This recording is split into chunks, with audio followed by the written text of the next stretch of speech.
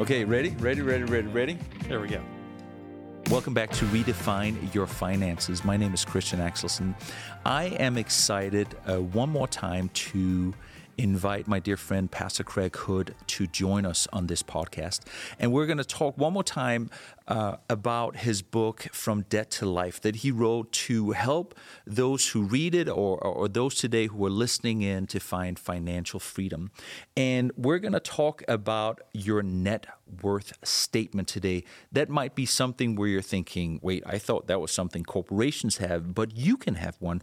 So, Pastor Craig, where does this all start? Not only could have, should have. And here's why. You know, we've talked several times in our previous episodes about you want to motivate yourself. You want to have progress. You want to see good things happening. Okay? Well, this is one of those because everybody knows if you're going to do well with finance, you got to keep good records. And you don't have to overthink this, but having having your files, having them set up by year, nothing else that helps you with your tax time.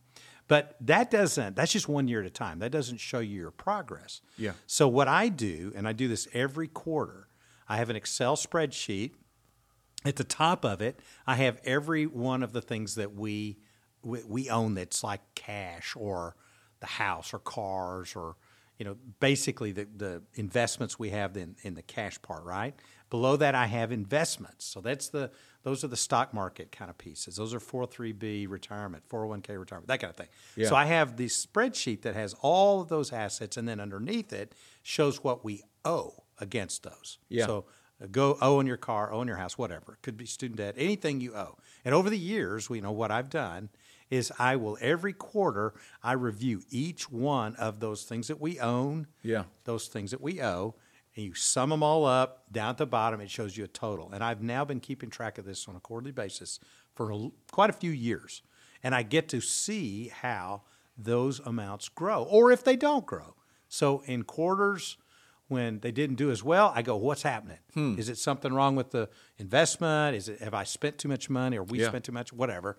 Where it's doing well, then I go, that's where I need to focus my attention. Yeah. So it's one of those tools, and it's very easy. It takes me maybe an hour every quarter. Oh, wow. To update it, because now we can do online stuff and check account balances right away. So I'm sitting here wondering, and I'm wondering if other listeners are wondering it. We have two dogs. Do they go in the asset column, or they are liability? Well, if they're paid for, they're not liability, but they are an expense. But their potential to create future liabilities inside the house are significant. Okay, so maybe the pets don't go on the net worth. So over time, I wonder if it goes back to one of those previous episodes where we talked about just having clarity about where your money is going. Helps people actually save money, but clarity also can give you focus, a focus to where you're headed. Well, think of the budget or the B word. Think of that as where your money is going. Yep. Think of the net worth statement as how your money is doing. That's good. That's good. And if it's not doing well, then change it. Yeah. If it's doing well, you might certainly consider keep on doing that, but you might want to put more money in that. I have one investment right now that I've been watching that it hasn't lost money, but it hasn't made much. And I'm already literally thinking I need to reinvest that money. I've got something I'm checking out right now because I know it's not doing as much as it could do. Huh. My money does, it's God's money, but He lets us have it too. Amen. We're like partners. He's the senior partner. I'm the junior partner. But I get to tell it what to go do. So some of our listeners might be sitting here today. Maybe it's the first episode they've heard, and they're thinking, Pastor Craig, investments? Oh my goodness, I can't even get out of credit card debt. So I wanted to take just a couple of minutes and take us through the different building blocks that we've been kind of building upon through these episodes. And I think it started with just kind of defining concepts like what is wealth, but not only what is wealth, but what is the biblical approach to creating wealth, which is contentment. Remind us what that means. Contentment is learning to enjoy what you have. Seeing it came from God, everything. Everything from the meal I have right now to the sleep I have, to the friends I have, to my spouse, to my children. to the weather when you look out and you see that you have a warm house and there's snow all around you. But you might be sitting there thinking, I want to be content, but I've got over $10,000 in credit card debt. So one of our early episodes, we talked about the importance of just facing your debts. And what's just a simple way to start that process? Yeah, just to see what's going on and what caused it. Is it an overspending issue? Yeah. It might be you don't have enough money and maybe you need to look for a better job, or maybe take a second job for a small period of time just to kind of get your feet under you. It just gives you, again, you said it, clarity. When you see what's out there, then you know how to start to attack it or address it. Because one of the core concepts we've talked about over and over again is this simple metric that it sounds so simple and yet it's so profound. You have to spend less than what you take in. And especially with how easy credit cards make spending these days, it can be hard to sometimes know how much you actually spend. And so getting clarity, and we talked about that dreaded B word, budgeting. Why is budgeting so important? Well, because that's a planning document. Yeah. And it's nothing to, be overly, overthink it or be overly worried about. Just say, hey, how am I doing? Here was my plan. I plan to spend this amount of money on these things. How did I do? And if I've thought about it ahead of time and I am doing what you just said, I'm spending less than I make, then I'll see, did I meet my goal or did I miss it? If I missed it, adjust. If I made it, keep going. Although we haven't used the terminology specifically, we've talked a lot about what some call SMART goals. Help us remember what SMART stands for. It stands for specific, Yep. measurable, achievable, Yep. realistic, time-based. Time-based. Now, and let me back up to the R, because some people say relevant. Yeah. And you can actually Google it and you'll find it's about half and half. I actually like relevant better because achievable and realistic to me sound the same. Relevant says it means something to me. So specific in this case, when it comes to budgeting, might be instead of saying, I'm going to spend less money next month, maybe it's something as simple as saying, instead of, in my world, buying 5 mochas from a well-known coffee chain, I'm just going to do 4 mochas or 3 mochas.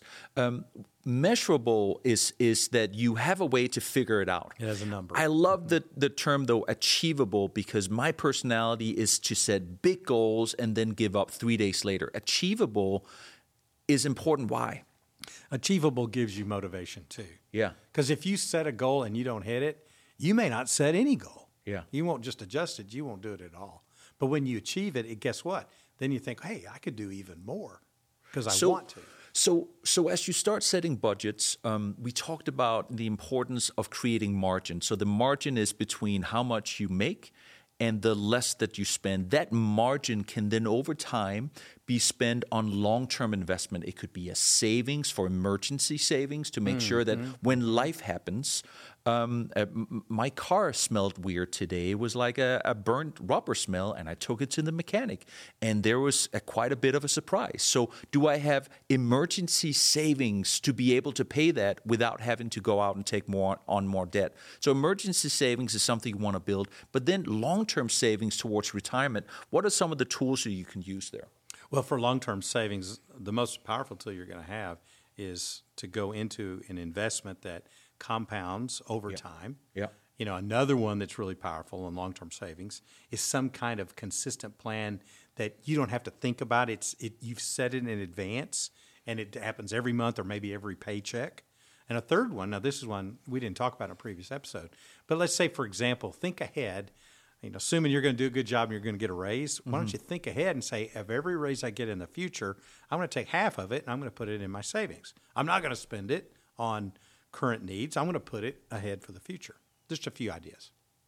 That's great advice. Our theme at Calvary this year is fully devoted. We talk about the different aspects to be fully devoted to the life of a disciple of Jesus Christ. And part of that is financial freedom, because if you're burdened down by debt that you can't pay back, you are not able to do what you might feel called to do. And part of that is obviously generosity towards others, towards the church, towards people you come across. I want to tie this back into what God says about financial freedom. And Pastor Craig, you shared this wonderful scripture with us earlier. Can you just read it to us again? This is actually from 1 Timothy chapter 6. It's become one of my special favorite passages. And it's one that Paul told to Timothy to tell to the church. So I think it fits for us. That's awesome. And it says this: command those to do good, to be rich in good deeds, to be generous and willing to share.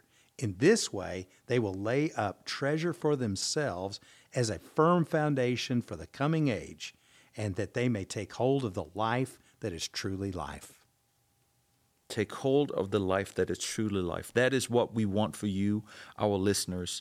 We want you to live the full life that God has created and called you to. And so just a quick reminder, for any additional resources, go to our website, calvarynaperville.org/finances. That's calvarynaperville.org/finances. As we end this episode today, I wanted to just take a moment and ask Pastor Craig to pray over our listeners for all of these topics and challenges that they might be facing when it comes to financial freedom. Thanks, Pastor Christian. Let's pray. God, thank you for being with us at all times. Thank you. There's never a time you're not aware of what we're walking through, what we're challenged by, and that you have always promised to go with us and to help us and to guide us. And thank you for these little nuggets, these insights, and we pray, Father, you would help us to do them and then help them to work and help us to see you at work in them. We pray that we'll take hold of this life that's truly life, and we'll let other people know about it and be experiencing this same life with us. In Jesus' name, amen. Amen. Thank you for joining us in our first season of Redefine Your Finances. We are so excited about upcoming episodes, but we want to hear from you.